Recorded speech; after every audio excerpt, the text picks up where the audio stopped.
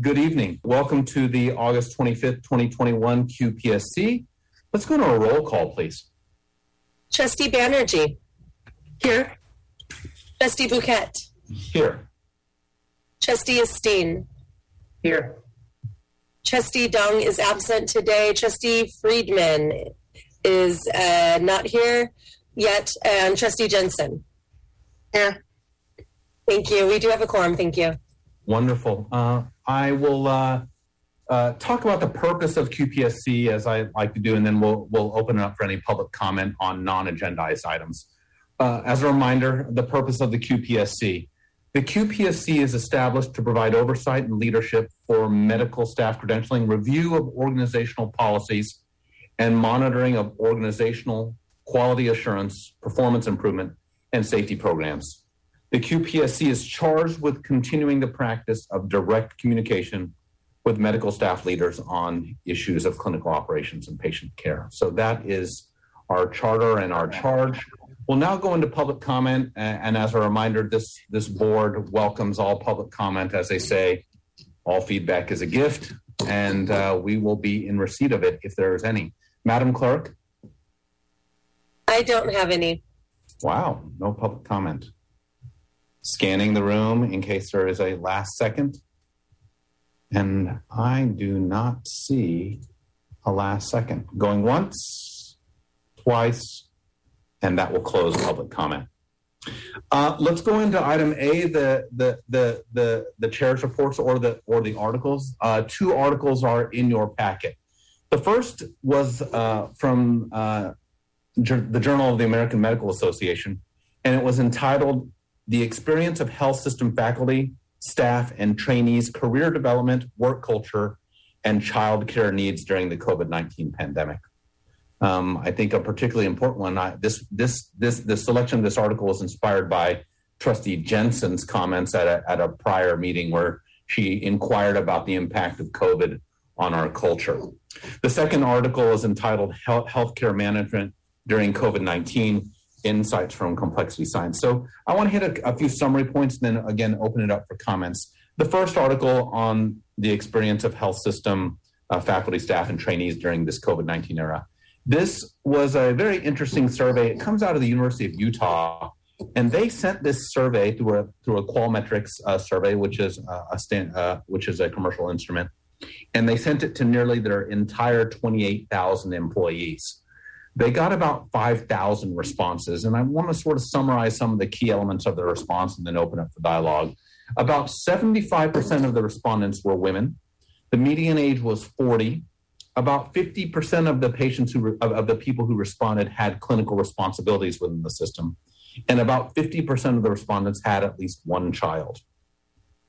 Now, as they went into the summary part of it, some important elements here.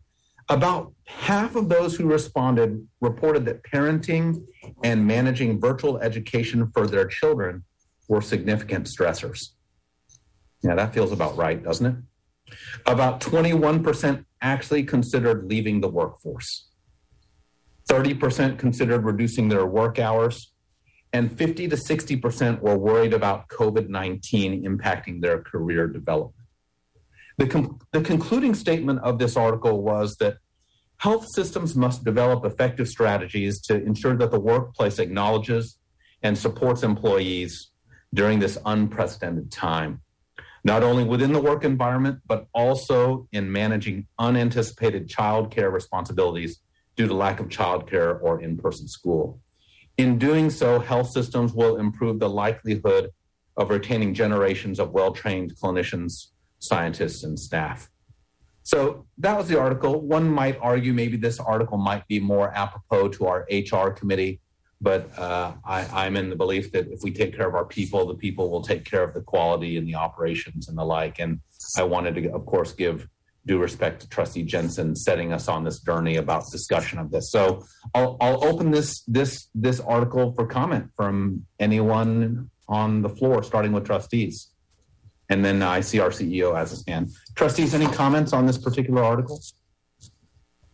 Trustee Banerjee. Yeah, I mean, good article and not surprising results. at all. And I think COVID exacerbated it, but it also kind of like really underlines that as a nation, we don't have a children agenda, like which allows like work-life balance and which allows folks to be able to do that. So it is like the health system is just one of the sectors in which like you feel that there is absolutely no support systems done, because like in our nation's infrastructure, we don't do childcare, paid leave, all of the kind of our organization does, but like the other things that frontline workers and other folks that have to do doesn't happen. So it is true, but just the fact that for so many, leaving the workforce is the only option that they can think of, that is so untenable, that is kind of shocking to see how human capital is exploited. Thank you, Trustee Banerjee. Trustee Jensen? It just kind of illustrates also how people during the pandemic, especially those who are the frontline caregivers, the frontline workers, the people who can't work remotely or work at home, have almost the double whammy of having to be at work on site, and also knowing that their children have to have someone, especially elementary school children, will have to have someone there to support them while they're studying remotely. And thirdly, those frontline workers are the ones who are most likely to or most worried about being infected during the pandemic. So, I mean, it was a good article. Of course, it was not nothing really profound, in my opinion. I knew that these were issues, but it does really illustrate how hard it is to be a frontline worker, what it is that 80 or 90% of whom are women, and also have to deal with these the issues of especially having the lack of childcare and the remote learning for your children. Thank you for your comments, Trustee Jensen. Mr. Jackson, I see your hand, sir. Thank you very much, Chair Bouquet, and may I share my screen? Of course. I will be brief, but I just, I felt like this. Excuse me? There you go, sir. No, there you go. I just didn't know how to get you sharing. Thank you. This was a great topic, and I'm grateful to Trustee Jensen for prompting the conversation.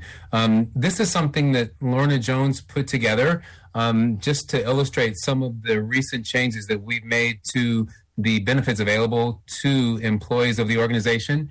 The first one, you can see that we have a new employee assistance program provider, that's Claremont, and via Claremont, the benefits have been expanded, and that includes 5 visits instead of 3 per incident and simple will kits. And the EAP is a 100% confidential employer-paid benefit. So wanted to share that. 2 Bright Horizons, to the issue that was just spoken to in regards to childcare. We've partnered with Bright Horizons so that active employees who are a 0.5 or greater can receive family support, and the benefits that are listed there for your review. And then finally, we have the SEIU Education Fund available to those who are represented by SEIU, and you can see the benefits that are bulleted there at the bottom third of the page. And so did not want to belabor it, but just felt like it was supportive of the dialogue that was prompted by Trustee Jensen and furthered by the article. Thank you. Mr. Jackson, so the Bright Horizons, and I actually was a former Bright Horizon family when my kids were small. Is this this is new to the organization? I'm going to ask our Chief Human Resources Officer, Lorna Jones, to speak to the specifics of Bright Horizon. Lorna, can you weigh in? Sure. Good evening, Ms. Jones. Good evening, everyone. So Bright Horizons became a benefit we contracted with in 2020 during the pandemic, and it sunsetted in the beginning of 2021. However, we have extended that contract. So it's still a current benefit because of the issues surrounding individuals needing additional assistance with finding care for their loved ones. So we did contract to extend it. Thank you, Ms. Jones. Trustees, any other? Trustee Esteen. Yeah, I don't want to belabor the point too much because I think Trustee Banerjee made really, really excellent points about the burden on women in our society and the lack of resources that we have therein. But I'm curious about the Bright Horizons. How utilizes that resource and how long has the contract been extended? So I don't know about the utilization. I can find that out for you. I'd be happy to provide that under separate cover in the future to the board. I'm they offer a myriad of different type of solutions for people, not just for children, but for those that have the care for their parents or elderly relative. But if you'd like me to present that, I can come back and present that to that. Trustee Esteen, you are a cherished member of our HR committee. And I think that this is also, I apologize to our HR committee members because it sort of steals from this, but in my view, our people directly relate to our ability to execute quality here. So thank you, Ms. Jones. Thank you, Mr. Jackson, for trying to steward that kind of culture of looking after our people. So with that, I'm going to go to the second article. The second article was entitled Healthcare Management During COVID-19, Insights from Complexity Science. I'm just going to sort of read the intro and make a summary, and then we'll go into comment sections, and then I'll get down off the soapbox. The COVID-19 pandemic is a powerful reminder that we live in a highly complex and unpredictable world. For healthcare delivery organizations, effective responses to the pandemic have required departures from many conventional practices. The COVID-19 pandemic has presented an array of novel and acute challenges, from managing the supply chain for personal protective equipment to adjusting workforce capacity to coping with financial loss. In the midst of these challenges lies an opportunity for healthcare leaders to better position and transform their organizations for a future of unpredictable surprise. We discussed in this article the key challenges facing healthcare organizations during this pandemic and review the complexity science perspective, which offers a framework for creating resilience and agility when the future is unknown. I was having a conversation with a colleague on this very recently, and we were talking about how complexity science it's so complex. So when you get a complex problem, it's easy to go off in a million different directions. So maybe one of the take-home lessons, and I'll take full responsibility for this because they said I don't want to say this in public, keeping it simple, stupid.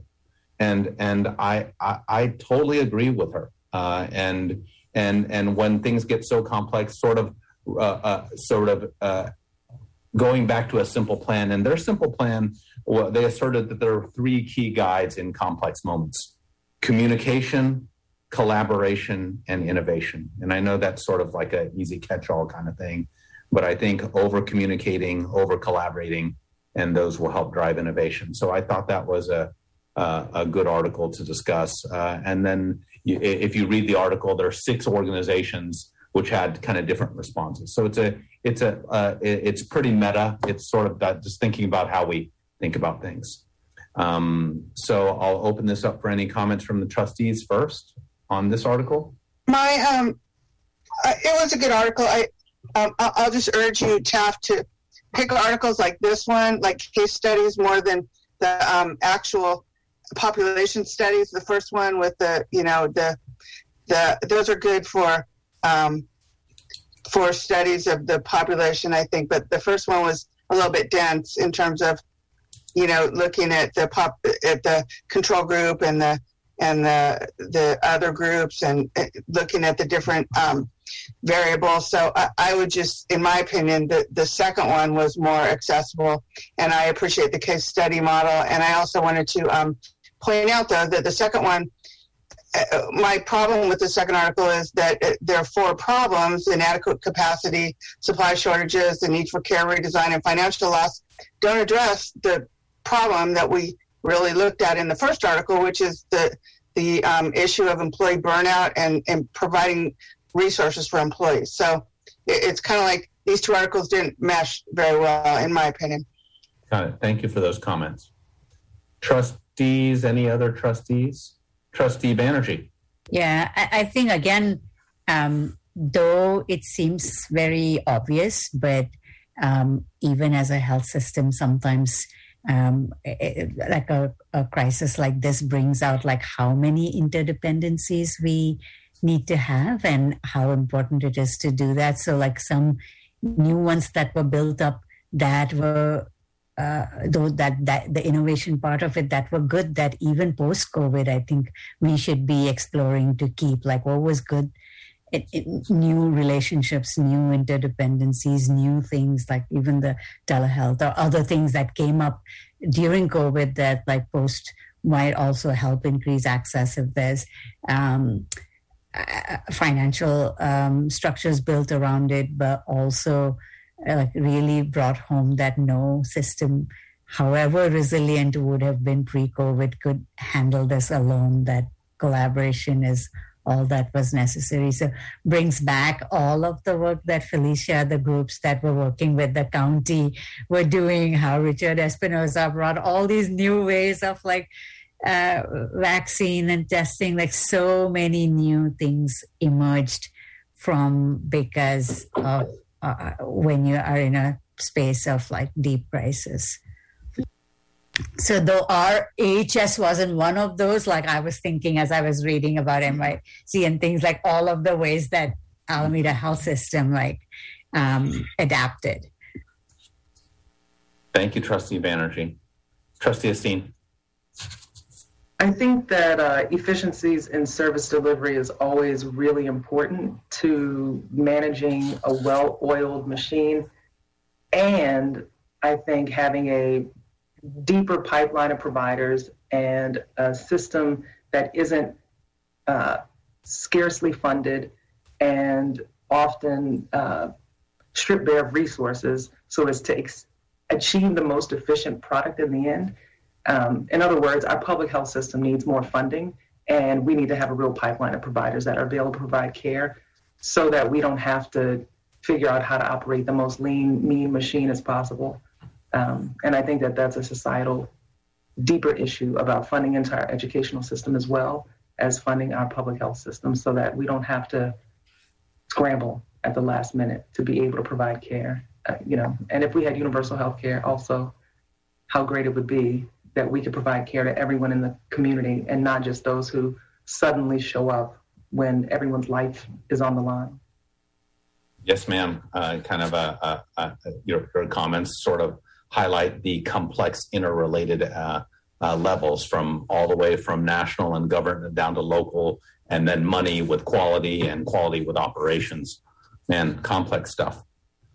Communication, collaboration, innovation, I think is a good way to kind of be a good mantra for us. So with that, I'm going to close out item A, if that's acceptable to everyone, and we'll move to item B.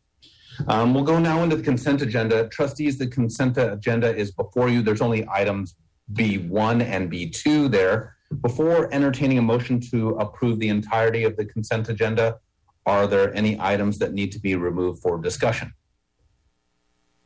I see head shaking no. With that, I'll entertain a motion to approve the entirety of item B. So moved. A second. I have a motion and a second. Madam Clerk, roll call, please. Trustee Banerjee. Aye. Trustee Bouquet. Aye. Trustee Esteen.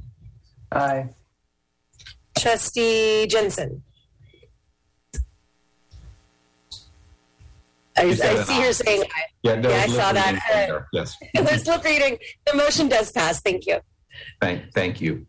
With that, we will close item B, and we will go into the medical staff reports. Part of our charter here is to directly engage with our medical staff leaders. We'll open this evening with Dr. Brandon Besh, who is our Vice Chief of Staff for the core system, Alameda Health System. Dr. Besh, good evening. Good evening, Dr. Bouquet. How are you? Doing well. Have at it, sir. All right. Thank you. So the first part of my report is we'll discuss in closed session on credentialing and privileging. And then I think we went to committee reports, which CME continues to be a bright spot that has grown over the last few years. I would like to just kind of point out that I really appreciate the support and funding of the role that Jenna Resner has filled as the CME coordinator to help us build something that can have 3,000 attendees from like 60 a year before, in the years before. So that's been wonderful, and there's tons of interest in it. From the AHS bylaws, so this is near and dear to my heart as Vice Chief of Staff, and there was a lot of work done last year before I took this role by Rachel Baden and Jean Hearn and Kelly Ballard and Satira on working on all of these bylaws. And then I picked that up in January, and it got approved at MEC. It will go out to the medical staff in the coming days with the hope of a timeline of being approved at the October MEC by the medical staff and come to the board, delivered to the board sometime after that, hopefully giving you a few weeks to review, and then up to the Board of Trustees on November 10th meeting. So that's kind of the timeline right now for the bylaws. So really a ton of work put in, and so grateful for everyone's support on that. Department reports. So I put this on because there actually was not a department report this month at the AHS MEC, but we were talking about, I was receiving sometimes texts and phone calls from department chairs saying, man, thanks for talking about that in front of the QPSC or the Board of Trustees, but I wish we could have focused on this. And I was like, well, let's send an email or send something to the board. And I think some of those have actually come back up and have been asked to be presented in QPSC. And so with working with Satira, we're trying to create a format where it could be a succinct report from each department, maybe uses some of this time for me from that I have or the chief of staff has for the department chair of OBGYN or ED or anesthesia to give a report, a brief summary of what they're excited about, what they need, and what they look forward to building in their department. So I think it's something that it's maybe a question for the trustees of should that be in QPSC, should that be to the main board? But I'll kind of leave that discussion to the end of my presentation. I think the next part is kind of my big issue. So COVID-19, we talked about burnout. We talked about in the first article all the things that have come up for providers. I think that we're still feeling these things. Knock on wood, we've been pretty steady. There's been some really rough cases, but we're pretty steady in the hospitals right now. So there's some hope that some of the things done in the Bay Area maybe are slowing it down. The other part we're working on as a medical staff is obtaining the vaccine cards and proof of vaccine for the medical staff. Currently, we sent out communication about 9 days ago, and we have 289 responses of fully vaccinated staff sending those in. And we're happy with that response so far, and there's more work to do. The next part of COVID is the Delta variant. It is different, and I think Dr. Tornabene is going to talk about this in a few minutes. But people are getting better than worse. They're much younger. I was on service and had 5 COVID patients, and my team of 12 patients, the average age was 48, which is just extraordinarily young. Even for Highland, where we have a young age of admission, it was just really young, and so that was pretty shocking to me. But there'll be much more on this by Dr. Tornabene in just a few minutes. And then I think the next piece is the culture of safety. And I think leadership and culture of safety kind of are going to fit together a little bit for me tonight, because I think we had some things come up, they'd come up through the medical staff as far as working on communicating handoffs amongst teams, amongst service lines, amongst clinics, and clinics working together. And so we're really looking to partner with the resources we have, such as Team Steps, which we've had success with, and other areas within the organization to build these processes, build this improvement. And I think it goes to what the second article was talking about, is let's keep it kind of simple, right? What do we need to do? We need to communicate. We need to connect and collaborate, and then we can do that innovation. And I think there are still a lot of silos within our organization, and we need to break those down. And that's kind of part of what I think those headers kind of mean for my safety and culture discussion.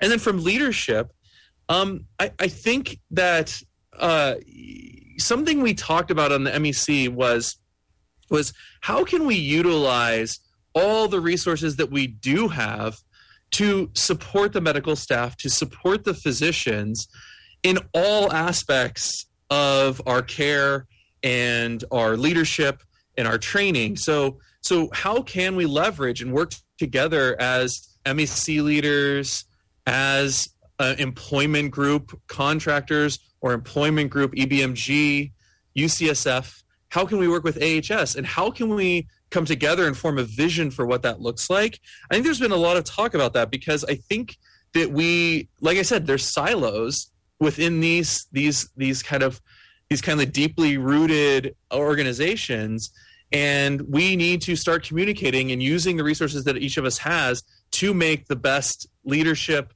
best frontline staff, best patient care we can. And so I think there's been discussion around that, more to come, hopefully in further presentations around that. And after I talk with leaders about this.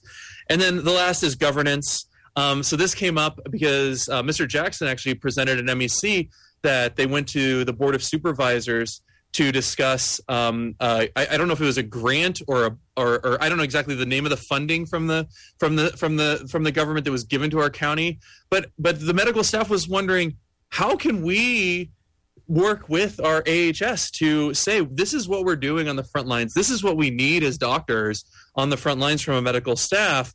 And so I think that we wanted that collaboration, and that led to more conversations with other medical staff members saying, so that's the first step. How do we get that money? And then the next step is, how do we help be a say in our governance structure moving forward? And so with that, I will end my report. Thank you, open Dr. it up Besh. for questions.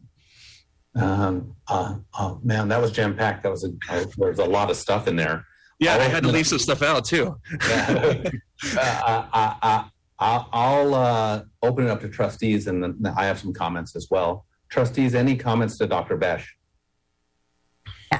I think the idea of having the chairs, Dr. Besh, present at QPSC, I do think on one hand that it would be good to elevate them in the full board, but the kind of substantive discussions that can happen in QPSC sometimes is it's always curtailed and very short in the full board session. So I at least from this one vote, one trustee, I would love to have that, because the closer we are to the work, the better we would be as trustees, be able to advocate for the system. And then really good thinking about, each one of those, the leadership, the transitions as you're thinking about, and all of that. And I know that Dr. Akileshwaran has said it, other chiefs have also said it, of having physician voice in the strategy, in how you can help not just our, clinical, but our fiscal and other ways as well, thinking about what would be ways in which we can really build on the strengths that we have within our system as well. So yeah, all yes on all of those. Thank you for sharing. Thanks. Trustees, other comments? Dr. Besh, I think there are 11 different departments within the core system. So and this particular agenda item split amongst Alameda Hospital, San Leandro Hospital Leadership Committee, and the core really is allocated only about roughly 20 to 25 minutes.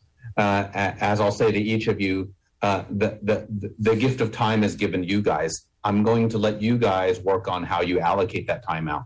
So and of course planning and discussion with us, but I think if you were to allocate a couple of minutes to a chair at your discretion, I think that would be well received. And then it's of course about time management. Another thing is to the audience and to presenters, you should presume that your board has read their packet. It's part of our homework and our job. So I think there's an opportunity for each of your 11 chairs to write a brief summary that they would like for the board to hear. And then this can become the, if you will, the trigger point for us to say, hey, Dr. Besh, Dr. So-and-so, the chair of so-and-so had an issue about this. Can you advise further on? And you could say, well, Dr. So-and-so happens to be in the room, you know, and having your chairs maybe in attendance at this QPSC could maybe be a helpful evolution of this kind of dialogue. And then I guess my last comments are, I love your story about collaboration on this funding. And in my view, collaboration is sort of a function of relationship. And I know that there were some med staff members who felt security in the relationship to take the question to our CEO. And that, so I'll continue to reemphasize the importance of relationship in moderating communication, collaboration, and innovation.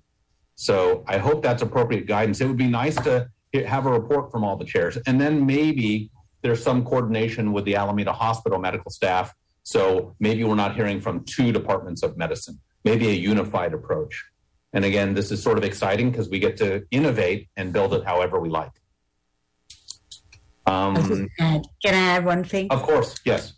And also that we can embed like multiple ways of knowing. I saw our Dr. Chair be very stingy with like 2 minutes, and how much can you cover in 2 minutes? So if it doesn't has to be polished, but if it's like a snippet, a video snippet or something, even with a cell phone taken on site where we are looking at the faces of the people who are doing the work and having them share a little bit instead of reading, having to have reading that, and that can be embedded, that's fine too. So like any which way that makes the lift easier for folks to share.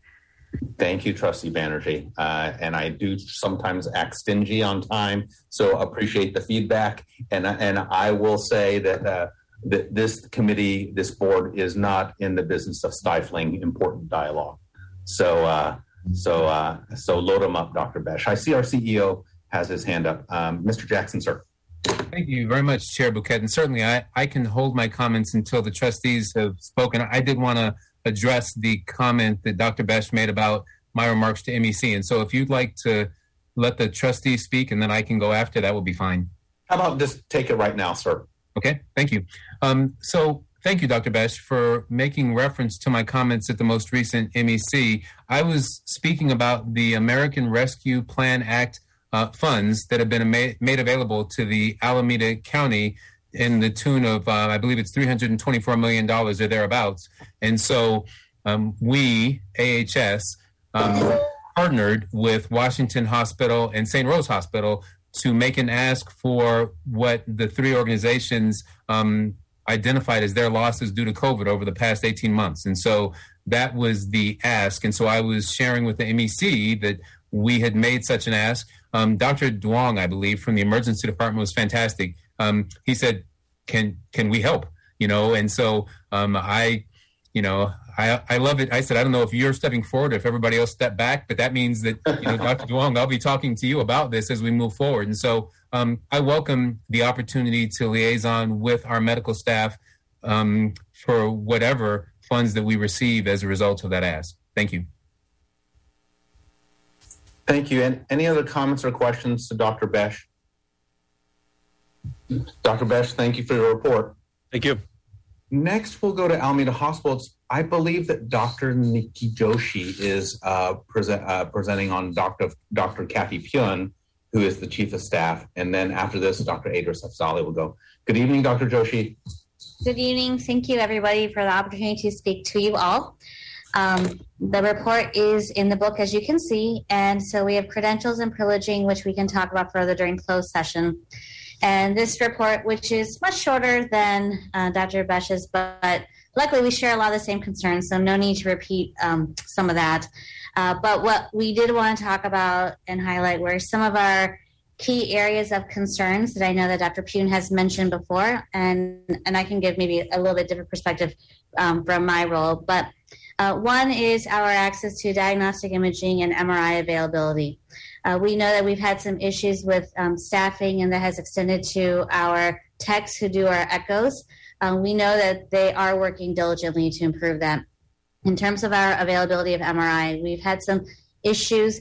Judy Sipes, who we are working with, has been fantastic in trying to help us overcome some of the hurdles we face with getting timely MRIs, especially for our admitted patients at Alameda Hospital. For example, we are working on developing a protocol for what could be a stat MRI for our stroke code patients. So that's very early stage, but it's one example of collaborating with Judy, which I have found to really appreciate. And I believe once that is done and vetted and employed, that it will be a good benefit to our stroke patients at Alameda Hospital. The other point that's listed is our coordination of care and patient transfers. This refers to our transfer center. Also not a new issue, but we believe that the transfer center can be optimized. We believe that there are many opportunities to transfer our patients within AHS, not just Alameda to Highland, but also Highland to Alameda. And I look forward to working with our new clinician lead, who is Dr. Malik, in terms of optimizing our ICU to ICU transfers, which could really help some of our patients at Alameda who need acute care that can only be received at Highland. Some other work that we are doing in this regard is expanding access to our surgical subspecialties at Alameda Hospital to those specialties that are currently only available at Highland. So Dr. Afzali, who's going to speak next, for example, has been instrumental in expanding neurosurgery coverage, and future state will include OMFS and ENT and urology. So while these are areas of concern, there are either programs in early phase or, a lot of planning already gone into optimizing these areas. So we're happy for that. Some other areas that we are doing some work, but definitely need to do more, is our ability to do e-consults. This refers to our ability when we discharge inpatient and emergency department patients to be able to make them primary care appointments after they are discharged. Currently, there's some issues with Epic. There's some barriers that don't allow us to put in those consults so easily. So there are groups working on that. We've had issues with infectious disease specialty at Alameda Hospital that we're also working to deal with. And I know that Dr. Tonabene did a lot of work on that last week. So these are areas of concern, but we're doing a lot to improve upon it. And there are more areas of opportunity where we can continue to improve. And that is the end of my report. Thank you. Thank you, Dr. Joshi, for your report. Trustee Scanning, I see Trustee Esteen's hand up. Trustee Esteen, comments? Is there MRI and scanning capability at Alameda Hospital, or does that, okay, good. So on site. Yes, we have MRI on site at Alameda Hospital. Trustee, is that a question? Dr. Joshi, please. Yeah, sorry, just a little bit more expansion. During the daytime, they schedule outpatient appointments, and the nuances of scheduling I don't fully understand. Of course, that's within Judy Sipes' purview, but some of the issues the inpatient docs have is that within the schedule that's already set for outpatient, how to fit in the inpatient. So that's where we have to juggle and navigate.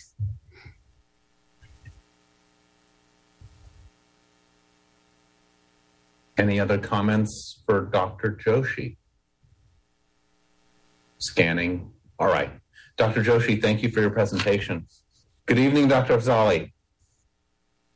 Good evening, everyone. Hope everyone's doing well. Updates from San Leandro Hospital. Firstly, I wanted to mention that Dr. Jake Schwartz has stepped down as vice chair of the SLH Leadership Committee because of clinical obligations. And so we're looking for a replacement for the position, which is also a at-large member position for the MEC.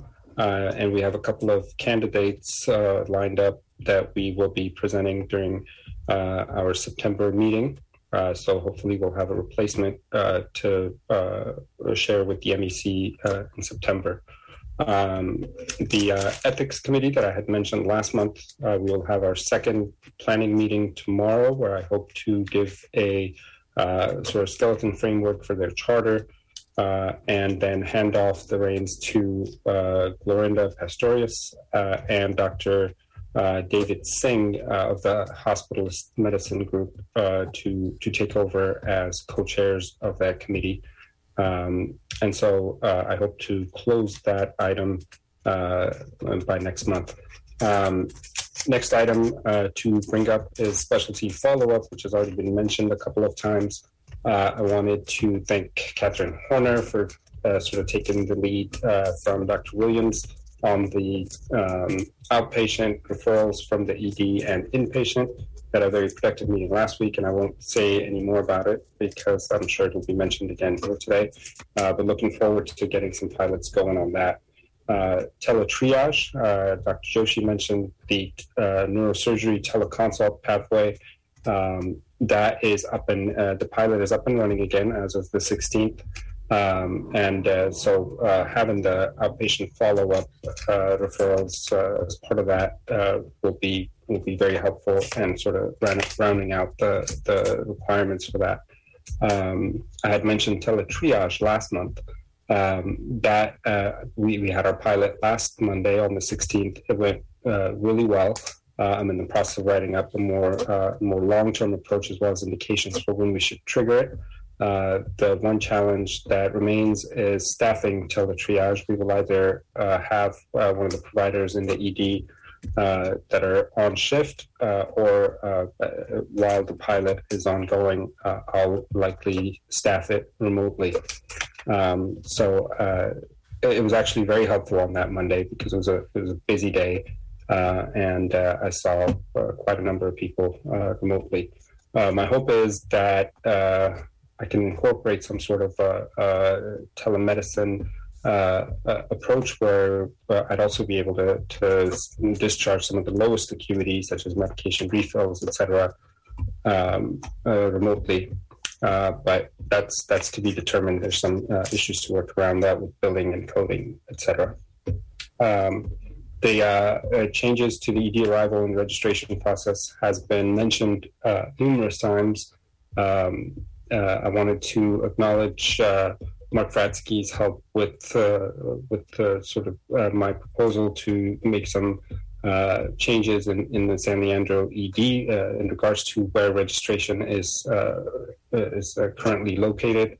There's been suggestions made in the past about how the arrival process with just the tech is not ideal. So my hope is to incorporate triage and arrival as well as initial sort of registration into one in the main ED lobby. For those of you who have seen it, there's room there to do that. It needs some sort of a privacy barrier, which I'm hoping is not a structural change, but working through that with engineering. And then Dr. Joshi mentioned the changes to leadership in the transfer center. Looking forward to working with them. Haven't had any major bumps in the road lately, despite the high volumes we've been having. But there's a lot of work to be done there.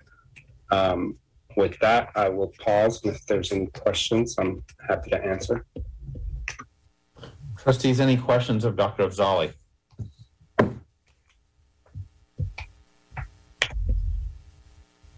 Thank you, Dr. Afzali, for your report. Thank you, Dr. Joshi, for your report. Thank you, Dr. Besh, for your report. With that, we're going to close out medical staff reports. That's item C. We're now going to move into item D, which is a collapsed view of patient safety, regulatory affairs, and our True North metric dashboard. I am very pleased to present our new interim chief medical officer. This is her first presentation in that title, Dr. Torna Bene, who everyone knows now with new title. And she'll kind of guide us through these elements, which are kind of our dashboard. Of course, she's in support by a great team, Darshan Grewal, System Director of Patient Safety, Nilda Perez, System Director of Regulatory Affairs, and I think Annette's in the room as well, always our Quality Analytics Manager. Dr. Torna Bene, the floor is yours. Thank you. Thank you for that kind introduction. Before I go into the report, I do want to just recognize our medical staff leaders, thank you for your great reports. Going back to that article, Dr. Bouquet, that you had us read earlier, collaboration, innovation, and communication. I think that their reports really incorporated all of those themes, and I love the spirit of collaboration with which we're all moving forward. Also, thank you for recognizing our quality team. Nilda Perez is representing Darshan today, who is off, but as you can see, also Annette is in the room. So starting out with patient safety, I think that one of the key themes that has come up before, but I want to draw out again, is really the reduction in risk events over the last few years. So if you look at there's been really a great downtrend in the patient harms and risk events over the last few years. As you can see, in the bar chart, especially, it's divided into the low risk events. So those are events that either don't reach the patient or cause no harm at all. Those are the near misses, and those are the ones that we want definitely more of than any of the harms that reach the patient. So our harms that reach the patient are consistently over the last month, again, the beginning of this fiscal year, 2.4%. And so that is maintained over the last 2 fiscal years. So I'm happy that we're starting this fiscal year with that same trend. Our risk events that are reported per month also have been maintained, and the categories with that of events that are included are medication events, patient behavior treatments, and this is also a consistent pattern compared to prior. Now moving on to our patient relations events. Those monthly events are also consistent. There's no significant change, either uptrend or downtrend to call out here. And the categories remain the same. Quality of care and access, of course, are huge parts of our complaints and grievances. Moving on to the actual events themselves. So you can see in the month of July, the events are listed out. The events are included in a number of different categories. There's one in particular where there was a level F harm. That's harm that reached the patient and persisted somewhat, potentially leading to a longer hospitalization. And this was a fall, and there is a lot of work I know going on across the system to address falls. The other harm events you can see in the report. Going now to our SCORE survey. So the SCORE survey, the work on the SCORE survey is certainly proceeding. So by the end of this month, August of 2021, each of our areas will have been tasked at coming up with their action plan. We are on track there. The data that you see reported in your packet, of course, has been updated. This report was issued a few weeks ago, but those action plans have been submitted. And so in the next board packet, you'll be able to see the robust response that we've been seeing in terms of all of our various areas and departments developing their action plans in response to the SCORE survey. So moving on now to regulatory affairs. So this will just be high level, and then we can get into details in closed session. In the month of July, we did have two on-site. We had an on-site visit for 2 different events. One of the events was investigated, and that is still open, and we're awaiting decision. And one was closed, which was a patient risk event that we can discuss further, certainly in closed session. In July, we reported 2 sentinel events to the Joint Commission, and then in August, we've reported already 1. We did have a follow-up call for a patient risk event that occurred earlier this year with the Joint Commission. They did accept our action plan, and we will be reporting that back out with the Joint Commission in December.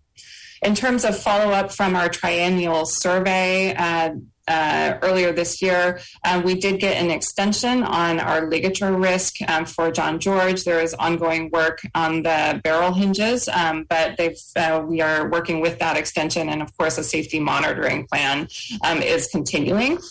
Additional regulatory activities in the month of August. We did have Joint Commission Resources Education workshop that occurred. It was very robust with materials in terms of ongoing and continuous regulatory readiness. And of course, we're still working on a follow-up for our mock survey that occurred at Alameda Hospital. Joint Commission Resources, and our action plan on that is nearly 90% completed. We do anticipate another mock survey, this time for our Highland, San Leandro, and John George, and Fairmont and Acute Rehab. That will be in early October. We had such a great experience with JCR Alameda Hospital. I can't wait for them to come back and work with us on the core, so that we're prepared, of course, given that we are at the end of this month going to be back in our survey window for the Joint Commission. So there is some surprise about that. How can we already be back in our survey window?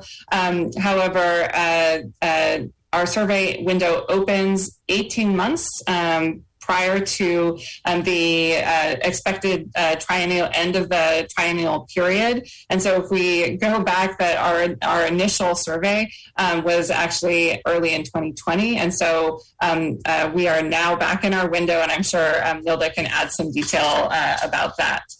Moving on to our True North metric dashboard review. As you can see, this is really year end of fiscal year 21. So while we didn't meet performance on our child and adolescent access to primary care, a lot of that was impacted by COVID. And what you'll be seeing in the next True North metric dashboard is that we'll be going back to our third next available. And of course, this metric is still a QIP metric, but we will be moving back to our third next available with our next fiscal year dashboard.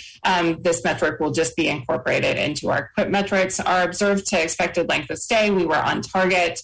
Interestingly, just calling attention to our median time from decision to admit, what you'll be seeing with the next dashboard, which is the next fiscal year, is that we actually changed our metric definition from an external to an internal one that really better reflects our internal operations. And so you'll see that while we met target, in the next month, that our median time will actually increase because we've changed the initial starting point to the decision to admit by the ED physician. So that better reflects our internal flow. Nevertheless, we will be working to include that. Avoidable days per month are there, and we met target on decreasing. We are going to retire this as a metric. Of course, this will still be monitored closely by care management and falls into the work that we're doing as a system on improving our length of stay. Our QIP metrics are on target. Our QIP program is based on the calendar year. So while this is a year-end report for fiscal year 21, that we were supposed to perform on just 40% of those metrics, and we exceeded that. We're at 73% at the time of this report. Our all-cause readmissions, you can see that we did not meet our target for the year. However, we did still have a reduction, even though it wasn't the 5% reduction that we had hoped. Now, hospital-acquired infections index, we did not meet our target on this. This is in keeping with a national trend, and we're doing a deep dive, especially into the surgical site infection. So I very much appreciate Dr. Ellis is already looking at this, especially around intra-abdominal infections. And so we're doing a deeper dive in all of the fallouts in order to see what we can do there. For the hospital-acquired harms, we'll actually be retiring this metric from the dashboard. We will continue that, of course, as a watch metric. But part of it is that our performance has been so good on this over the past year that we'll move it into Quality Safety Council to keep an eye on that. And of course, if it deviates, then we would consider bringing this back for certainly sharing with our board. We've talked about the safety events, and I was also very happy to see that our HCAHPS metrics that our performance improved significantly in the month of June. And so while we didn't meet our target for year end, our performance both on HCAHPS and CGCAHPS improved significantly throughout the year. So I'm so proud of everyone who has done this, given that this is all done in the midst of a pandemic too, and all of the burnout and everything that's going on. So it's amazing that our teams are really improving our patient experience. So with that, I'll conclude my report. That was a tour de force, Dr. Tornabene. Well done. Thank you.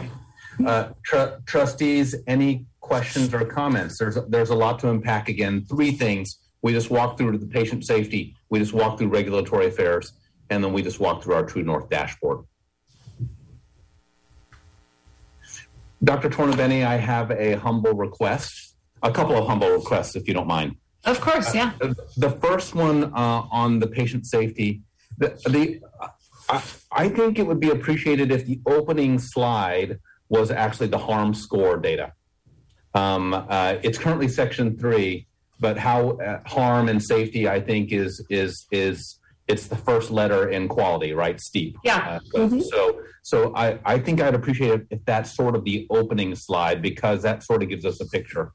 As to your comments that you made about how far we've come, I agree with you. And then it's about how we establish the data set. If our view is very narrow, it looks like we haven't moved. But if we step a little bit further back and we do a 2, 3, 4-year trend, it almost becomes wow. So I ask you and your team to consider the view on how the data comes to us. Perhaps if we took a broader view, we could understand where we've been and kind of where we are. My next request is for the True North metric dashboard, and this one's to Annette. There's such great, robust data.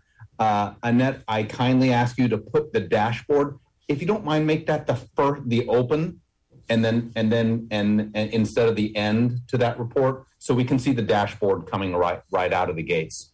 And then there's a super robust commentary on each of the metrics. And you already made comment that we are now into fiscal 22. So this board in last June approved a whole new set of metrics. So we have a set of 10 metrics now, most of which are the same, but some of which are different. So thank you for that. I hope that all that is acceptable, Dr. Tornabene.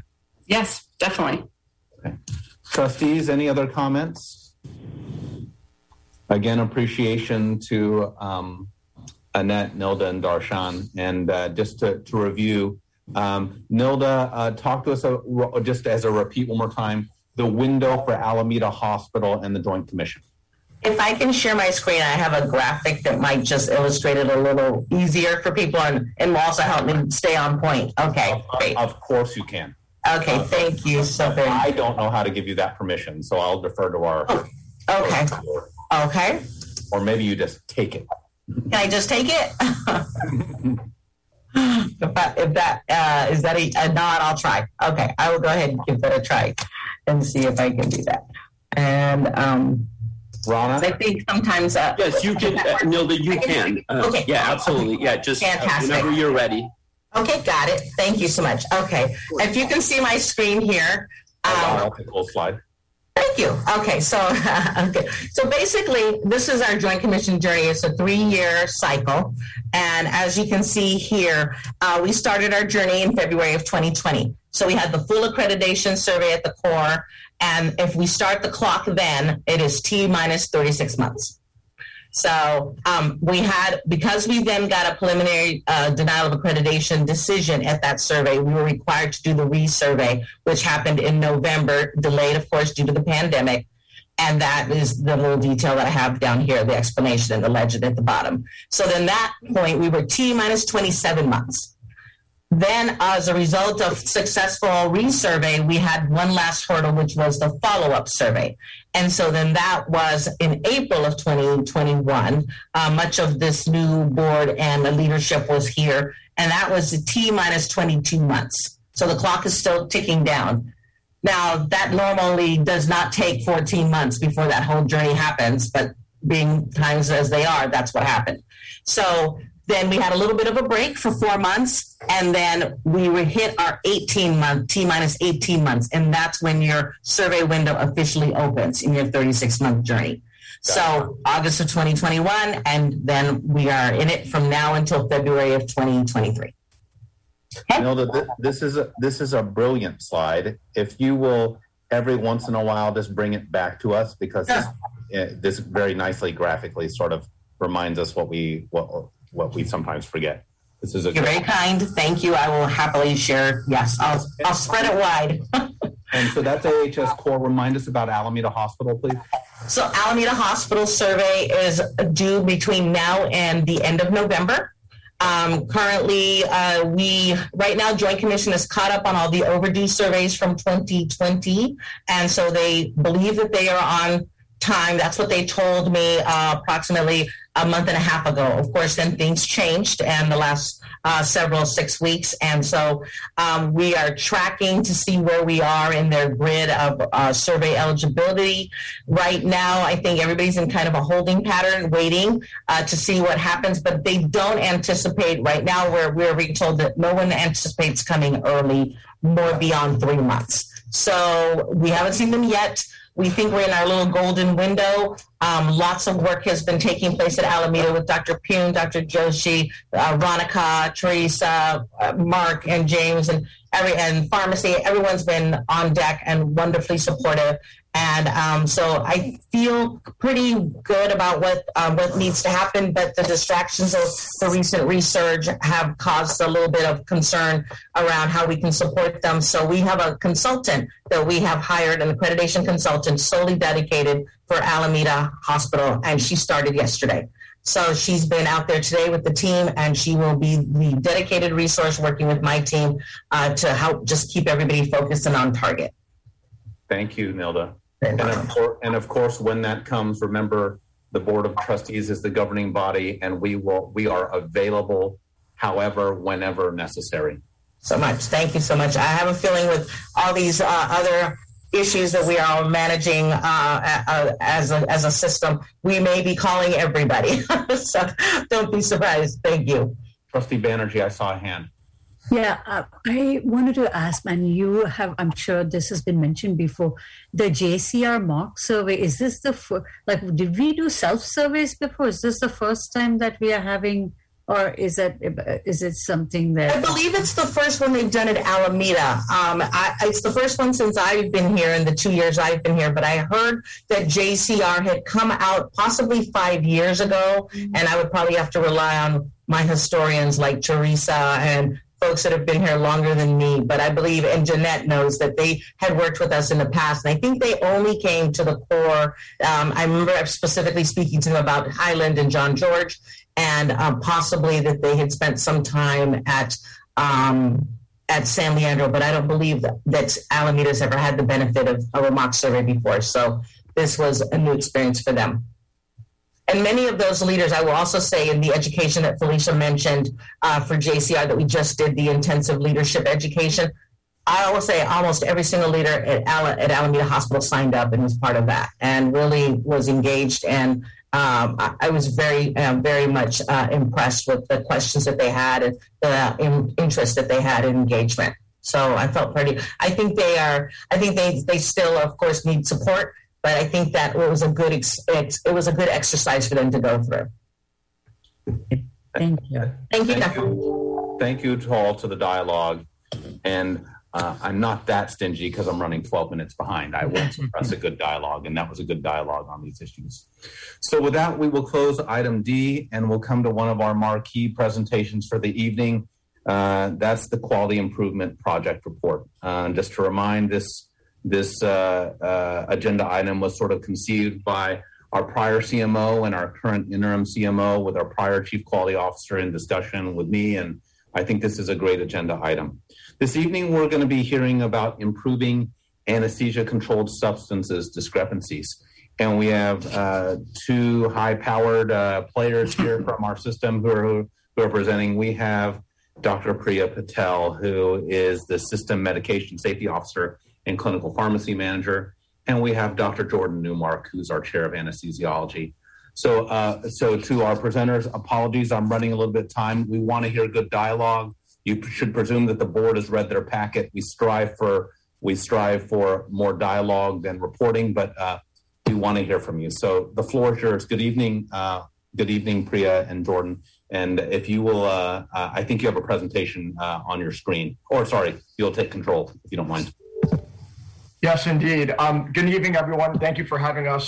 This is a topic that really near and dear to my heart, which is anesthesia medication safety and handling. So not only is this of national importance, but also from regulatory readiness perspective, it's very important that we reconcile anesthetic and analgesic drugs appropriately and safely. The last thing that we want are diversion events harming patients, harming our staff members, and leaking out into the community. So when I started as chair 4 years ago, we put significant efforts into ensuring safe handling of medications as well as reconciliation. Priya, who's been my partner in crime, has really led this effort as our medication safety officer of the health system. She has been really on the forefront of holding everyone accountable, ensuring that there's safety around these medications, and also doing education and training, which has led to increased performance of our team members. And so Priya's going to show you the data associated with our interventions. And on a personal note, Priya's just been an absolute joy to work with. She's always positive, chipper, high energy, and I really feed off of that. And we've made a great partnership together. So Priya, I want to say thank you for that. It's really because of you that this performance has gotten better. And so I'd love to give the stage to you, and thank you for partnering with me. Well, thank you, Jordan. I will pay you later for the compliments. You know my Venmo. Yes, exactly. In all honesty, we've been working on this, understanding that anesthesia had some issues with controlled substance chain of custody for a few years. And with Jordan's leadership, in addition to some education that we thought would make an impact, and it did, we've been able to, along with Epic, we've been able to make some major improvements. And so what I wanted to share with you is back in January of 2020, there was an audit done. We did an audit right after Epic to understand where we were once we went live with our controlled substance process. And that audit in January of last year allowed us to uncover that 3.6% of all controlled substances handled in anesthesia had discrepancies. And it showed us that AHS actually did not have good control over these highly DEA-regulated medications. In addition to that, in the last 5 years, we had 2 documented diversion cases, one with an anesthesiologist and another with a CRNA. And there was a lack of accountability for these that's required not only by the DEA, but the State Board of Pharmacy, CMS, and Joint Commission. There's general risk for drug diversion with these medications, and it's known that anesthesiologists or CRNAs are 2.7 times more likely to abuse these drugs because of the department that they work in. There's high accessibility. And I just want to answer that, Priya. I'm sorry. Yes. That there is a theory out there, which is gray science, but there is a suggestion in the newer literature that perhaps anesthesia providers, we report each other more than other fields. So that might be a slightly falsely elevated signal, but there's no doubt about it. We have direct access to these things, and the direct access is a danger. Yeah. But we also do report each other more. So I think we deserve a little credit for that nationally. So during our investigation and root cause, what we found is that a lot of the cultural practices from the different sites, the acute care sites, carried over from the old electronic system. So the lack of robust systems in the past prior to Epic allowed that normally would allow providers to meticulously track controlled substances has increased the perception that anesthesia providers may be too casual in how they handle it because we didn't have that meticulous system prior to Epic. And then once we went live with Epic, now we have this robust system that allows for tracking of where the medications are going in addition to documentation. We also found that there was an inefficient provider workflow that was resulting from an incomplete anesthesia medication list that was leading to documentation errors within Epic, and it was different in different areas. And what happened is that medications were being omitted from the data health system reports. So when we were doing reconciliation, we were noticing a lot of missing medications, or so we thought. There was a lack of awareness amongst the providers of their own discrepancies and how to reconcile them. And then there was also lack of standardization in the administration documentation in the new EHR. So the implementation plan really involved 3 areas. It involved, first was staff engagement. We then formed a working work group, and then we focused on workflow changes. Staff engagement was the first area that we really kind of looked into. Jordan and I created an in-service anesthesia providers right off the bat in January when we realized the number of discrepancies that were being identified. We wanted to meet with the staff to do 2 things. One, we wanted to provide them information and really lay down the foundation of where we were, where we wanted to be, and why we needed to get there. And as Jordan mentioned, patient safety, regulatory requirements, ensuring that there's control over these medications. We really wanted to provide them with information of why this is so important, but then also get feedback from them on what challenges and gaps they're encountering as end users.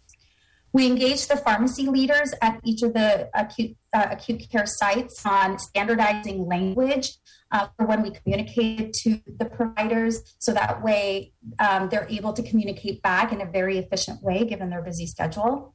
And then we engaged the EPIC team with our anesthesia team to help improve documentation workflow, which then also allowed improvements in the reconciliation process.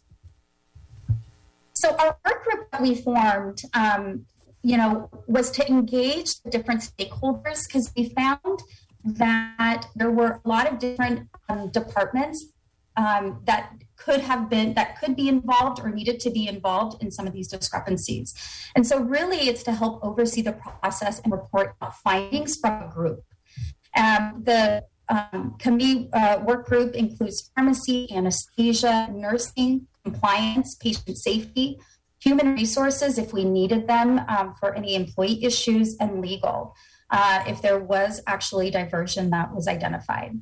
The committee or the work group meets monthly to discuss the discrepancies for tracking and trending, and then also uses that information to help improve processes. And then the committee also makes recommendations on next steps for employees if a trend with a particular employee has been identified. So our next step was to really look at what processes needed to change and what standard work needed to be created. So we first implemented standard work for how pharmacy was going to review, interpret, and communicate out the controlled substance discrepancies.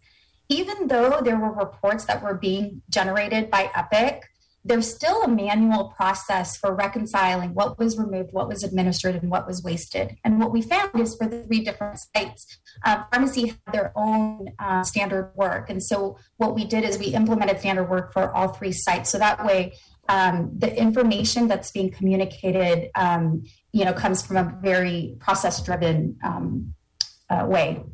We then updated EPIC team and anesthesia worked together to update the anesthesia intra-op medication list to help improve provider workflow administration documentation.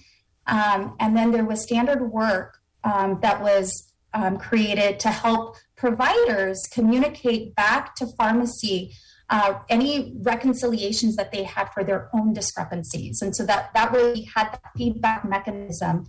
If there was a discrepancy, providers had the chance to explain what happened or if they documented it in another area. And so what we found... Priya? Yes. Apologies. You may or may not know this. Your slides haven't been up. But no. I'm telling you, this is good because you've been talking us through, and I actually personally, and I've gotten some comments from the trustees, this is so much better when we're going through slides. So I didn't stop you because you were doing a great job talking. But this slide is a big one because this one tells kind of, a picture tells 1,000 words. I actually asked our counsel to pull up this slide, the anesthesia results. So sorry for keeping this from you, but you were doing great talking to us. Thank you. Okay, but this is a great picture for those of you who are in the audience. Now it's up because this one's sort of the wow. Yeah, so we started off. Apologies for interrupting. No, don't. Yeah, that's apologize. okay. No, thank you. So in January 2020, our percentage of discrepancies were at 3.6%. Mind you, we want to be at 0. And for the last 4 months, we've been at 0%. And so, it took a few months to kind of to really hardwire some of the implementation items that we that I had talked about. But I would say November is when we really, October, November of last year is when we really started to see sustainability with the processes that we had put into place. And so we're down to 0 now. Which So really, let's just everyone just hold on and look at this graph. It's actually quite impressive. So this is why, wow, right? Every quality improvement project would love to have a graph.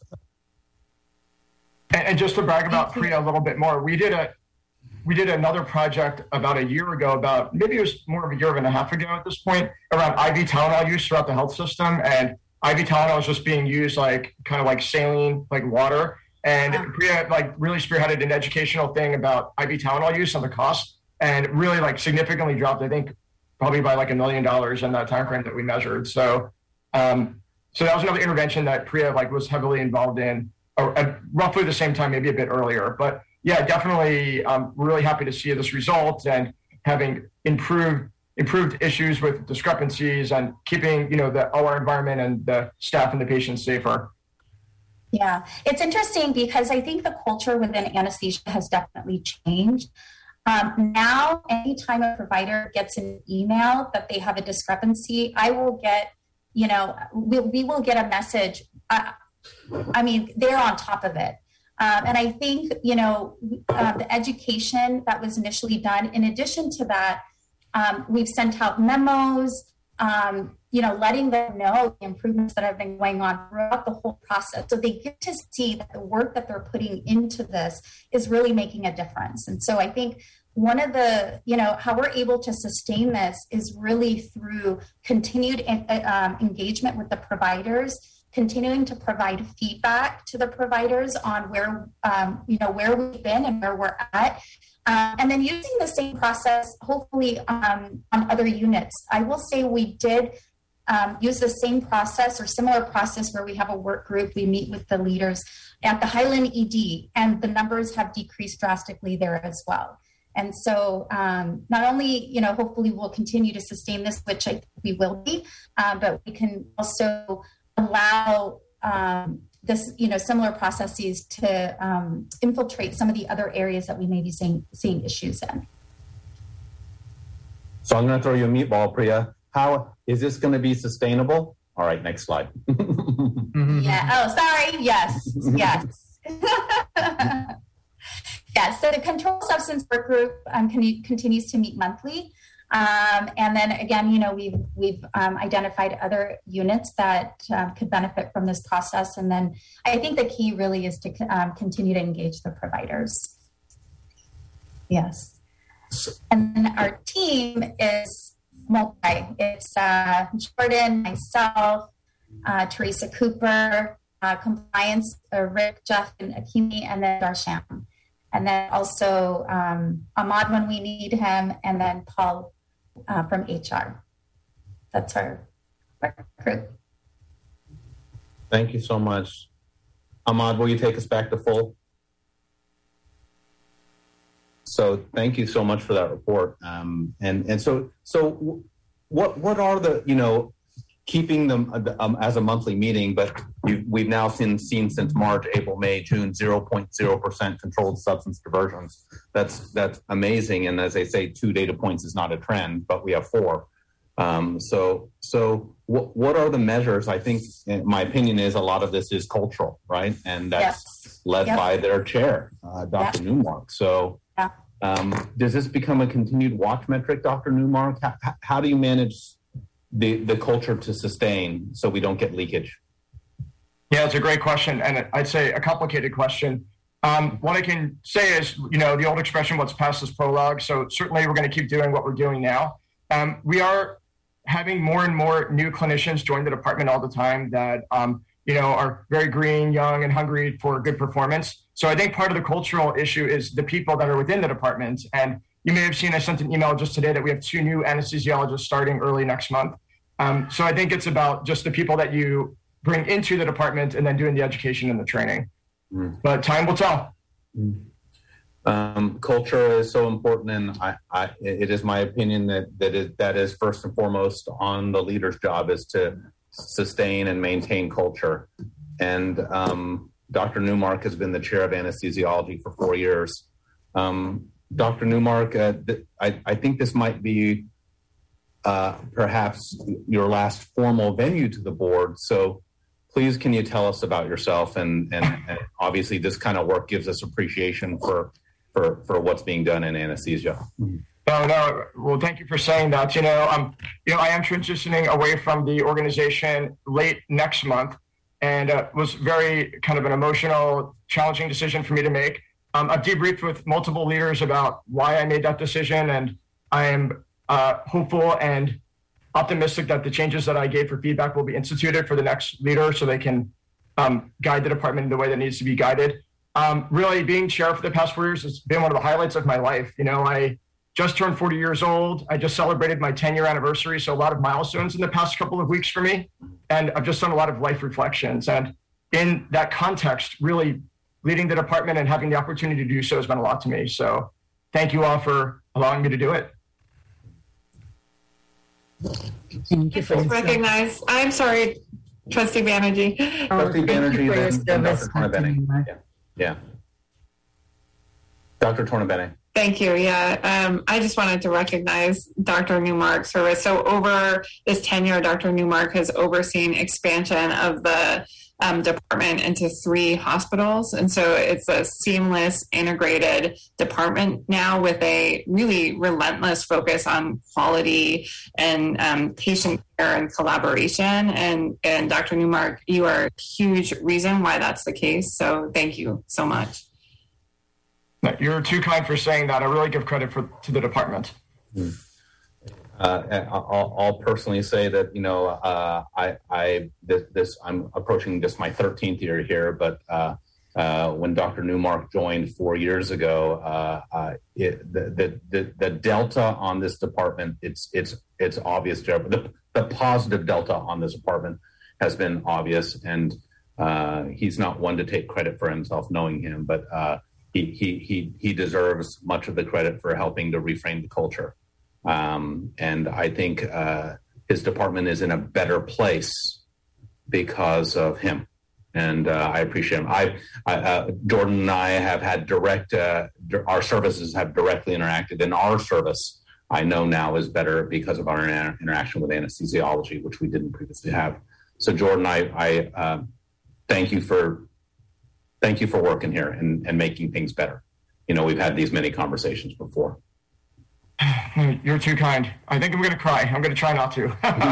But you guys are too kind to me. And, what can I say? We serve a very important group of patients. And this is probably the most mission-driven organization I've ever been a part of. And it's because of all of you that anesthesia has felt supported and been able to do the work that it did. So it's truly a team. And we continue to behave that way. And in fact, in our vision statement of the department, it has the word collaborative around 7 times in that vision statement, because you can't do anesthesia in isolation, nor can any of us do our jobs in isolation. It's a collaborative approach to the patients we serve. Mr. Jackson. Thank you very much, Chair Bouquet. I am new in this role, but I'm not new to the organization. And I recall the disparate anesthesia service when I was here previously. And so I certainly understand the value of what Dr. Newmark has brought, and I am a beneficiary in my current role of the observations that he mentioned. I've had a few opportunities to sit with Dr. Newmark. He's given me very valuable insights and observations of opportunities for improvement. So I'm grateful to you, Dr. Newmark, for all that you've done for the organization and for your insights that will help us be a better organization in the future. Thank you for that. And I've really appreciated getting to know you, Mr. Jackson, and spending time with you. Thank you. All right, team. Thank you. That was a very nice agenda item. With that, we will close out agenda item E, and we will do item F. And I'm not running on time, but this is important dialogue. Item F is a COVID-19 update by our interim chief medical officer, Dr. Tornabene. Dr. Tornabene, the floor is yours. Okay, great. What I'll do is I'll just talk through the slides that are in the packet. So I wanted to share with the trustees an update of where we are as a system. The first slide is our own run chart of our waves, and so that was, maybe we could get that one up. Yeah, that one's a good one. That's a good data set. If we can pull that slide up. Yeah. Ahmad, is it possible to pull that slide, or Rana? It's page 84. 84 of the packet. Correct. Yeah. And this is a run chart that that is frequently, this visualization is frequently used in media like the New York Times, and so I wanted to make one for us internally at AHS. So I thank the BI team for putting this together, and it really shows that these are our waves. So this is our 3 acute care hospitals. We had that first wave that began a little bit in March, April of 2020, but really extended in the summer, the very large wave over last winter. And then this one, of course, as is noted on that slide, it's only month to date for August as of 8/13. And so, I can certainly bring this chart back so we keep an eye on this. And what we'll see for August is, of course, an increasing wave. We have not yet come out of this current surge. So in our current surge, our response has included reopening of our COVID-19 testing site at the Highland HCP2 testing garage. So what we had wanted to do, and we did it for a few weeks, is really start to make COVID-19 testing available at our usual lab draw stations at our 3 acute care hospitals. However, given the increased transmissibility of the Delta variant, we felt like we needed to take it outside again. And so we reopened that P2 garage site just a few weeks ago. It's going well. We still had many of the structures up, and we have shut down the testing in the inside of our buildings. We did implement inpatient visitation restrictions. That was, of course, guided by the CDPH on these visitation restrictions. And for our inpatients right now, our visitors, and it's so difficult as a physician to limit family access, but of course, this is for safety around the pandemic. The visitors have to either be vaccinated, and they have to show proof of vaccination for our inpatients, or a negative test within 72 hours of visiting. The only exception to this is, of course, the partners for our birthing patients. There's not necessarily proof of vaccination needed, so that our birthing patients do have some support. We also developed a COVID-19 testing site and process at San Leandro Hospital. It launched this week. Very much appreciate. So many staff came out to support employee health and get that up and running.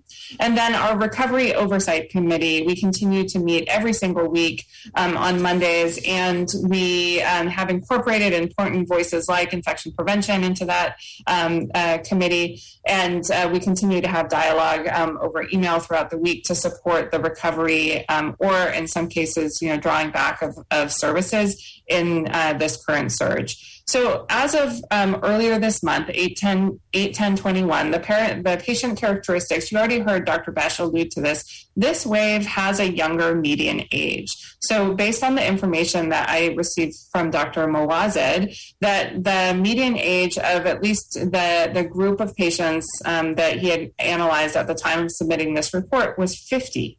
It was 59 in our prior winter wave. The majority of these patients being admitted are unvaccinated. And so of those patients that have low oxygen levels, 82% of them are unvaccinated. In this wave, there's a higher rate of ICU admission. And so our 32% of patients are now being admitted to the ICU in this wave, 24% in the prior wave. Of course, Dr. Mawazid did say that there could be some confounding of this because in the prior wave, there was a number of patients who were comfort care and so might have met criteria for ICU care, but of course we focused on comfort and not ICU care. So that could have compounded that number or that could have introduced some variation in that number.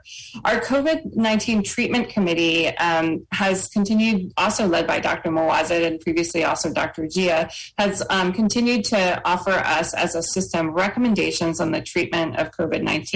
And we have actually are introducing a new medication even just this week.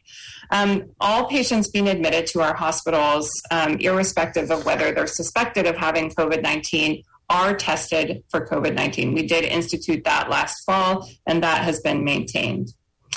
For vaccination, our vaccination efforts, a huge effort on this.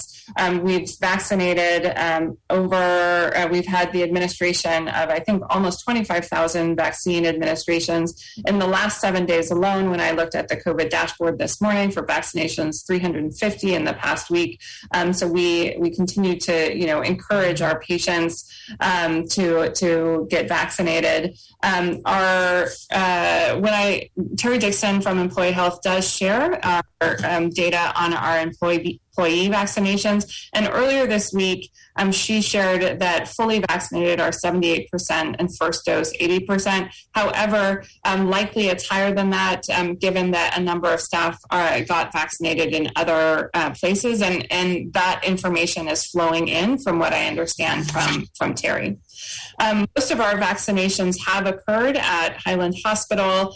We've had a very active vaccination site at the HCP building, but we do offer vaccinations at our other wellness centers as well. For ambulatory care, we did develop a playbook last summer for COVID-19, and that playbook remains in place. That helps provide guidance on the care of COVID-19 patients in ambulatory, as well as PUIs, or persons under investigation. Those are patients who are suspected of having COVID-19. Telehealth, as we've shared before, has been a very important modality. And we're excited and so grateful for the whole team that launched our Doximity telehealth platform last week. I hear it's gone very well. And we continue to have centralized RN triage support for ambulatory for patients to call in and really support the call center on triaging our patients who are suspected of having COVID-19. Turning now to post-acute. So post-acute continues to test all of our patients, unvaccinated and partially vaccinated patients, twice a week. We continue having screening of all of our visitors at the door of our post-acute buildings and validating either COVID vaccination status or testing within 72 hours, just like in our acute inpatient environment. We do employee screening at the door for symptoms. That also is maintained in the acutes. And then we do response testing should any positive residents be identified. At the time of the slides, there were no positive residents in post-acute. However, as of today, we do have 2 positives, 2 patients with COVID-19 in post-acute in one of the Fairmont units, and we are treating that as a so-called yellow zone. So unfortunately, those residents don't get to be together and collective dining or activities, but until we come out of this outbreak status, our vaccination rate in post-acute is 92% of the first dose and 86% of the second dose, with very high staff vaccination rates. So with that, that concludes my COVID-19 report. I'm certainly open for questions. Thank you, Dr. Tornabene. Another tour de force, you're 2 for 2 tonight. Thank you.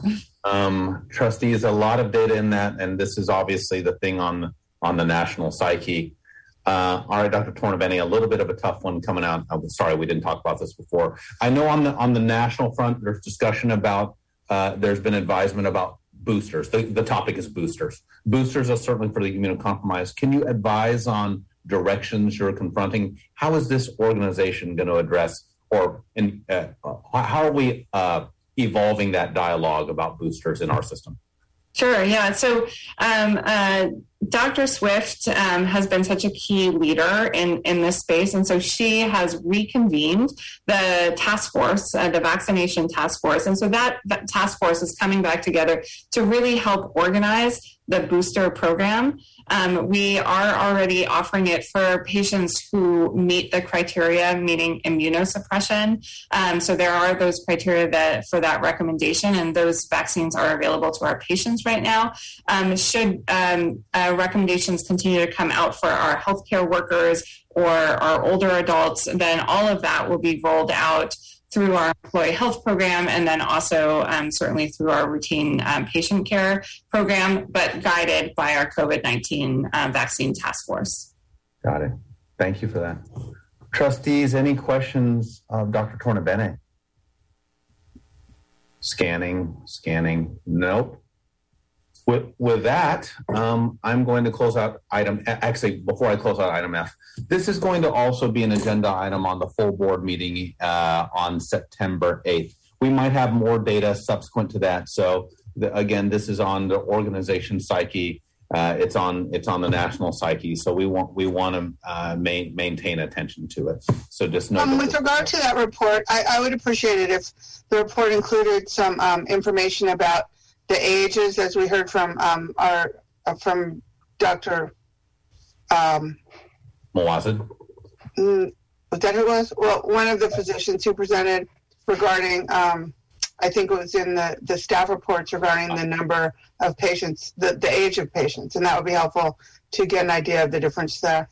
Great. Dr. Tornabene, so a couple of weeks, and I know that will be tag team with Mr. Jackson, so maybe some demographics.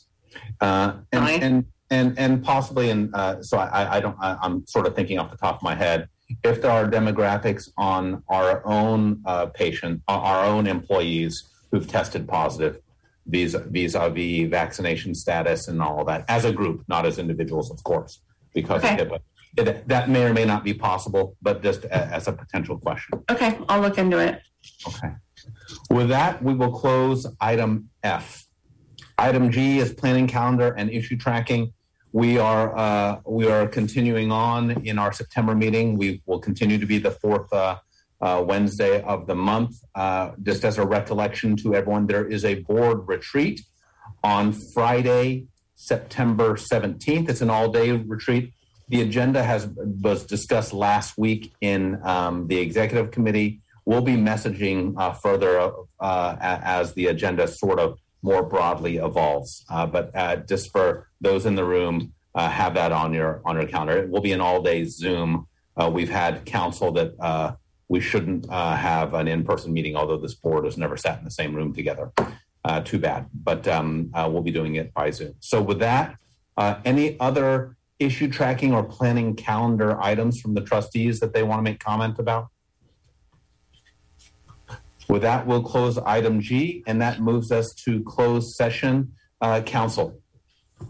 Quality Committee of the Board will now go into closed session to consider those items stated on the agenda. We'll come back and make a report out if necessary to the public if you're still here. We're anticipating being in closed for ballpark 20 minutes or so. If we don't see you, have a great evening.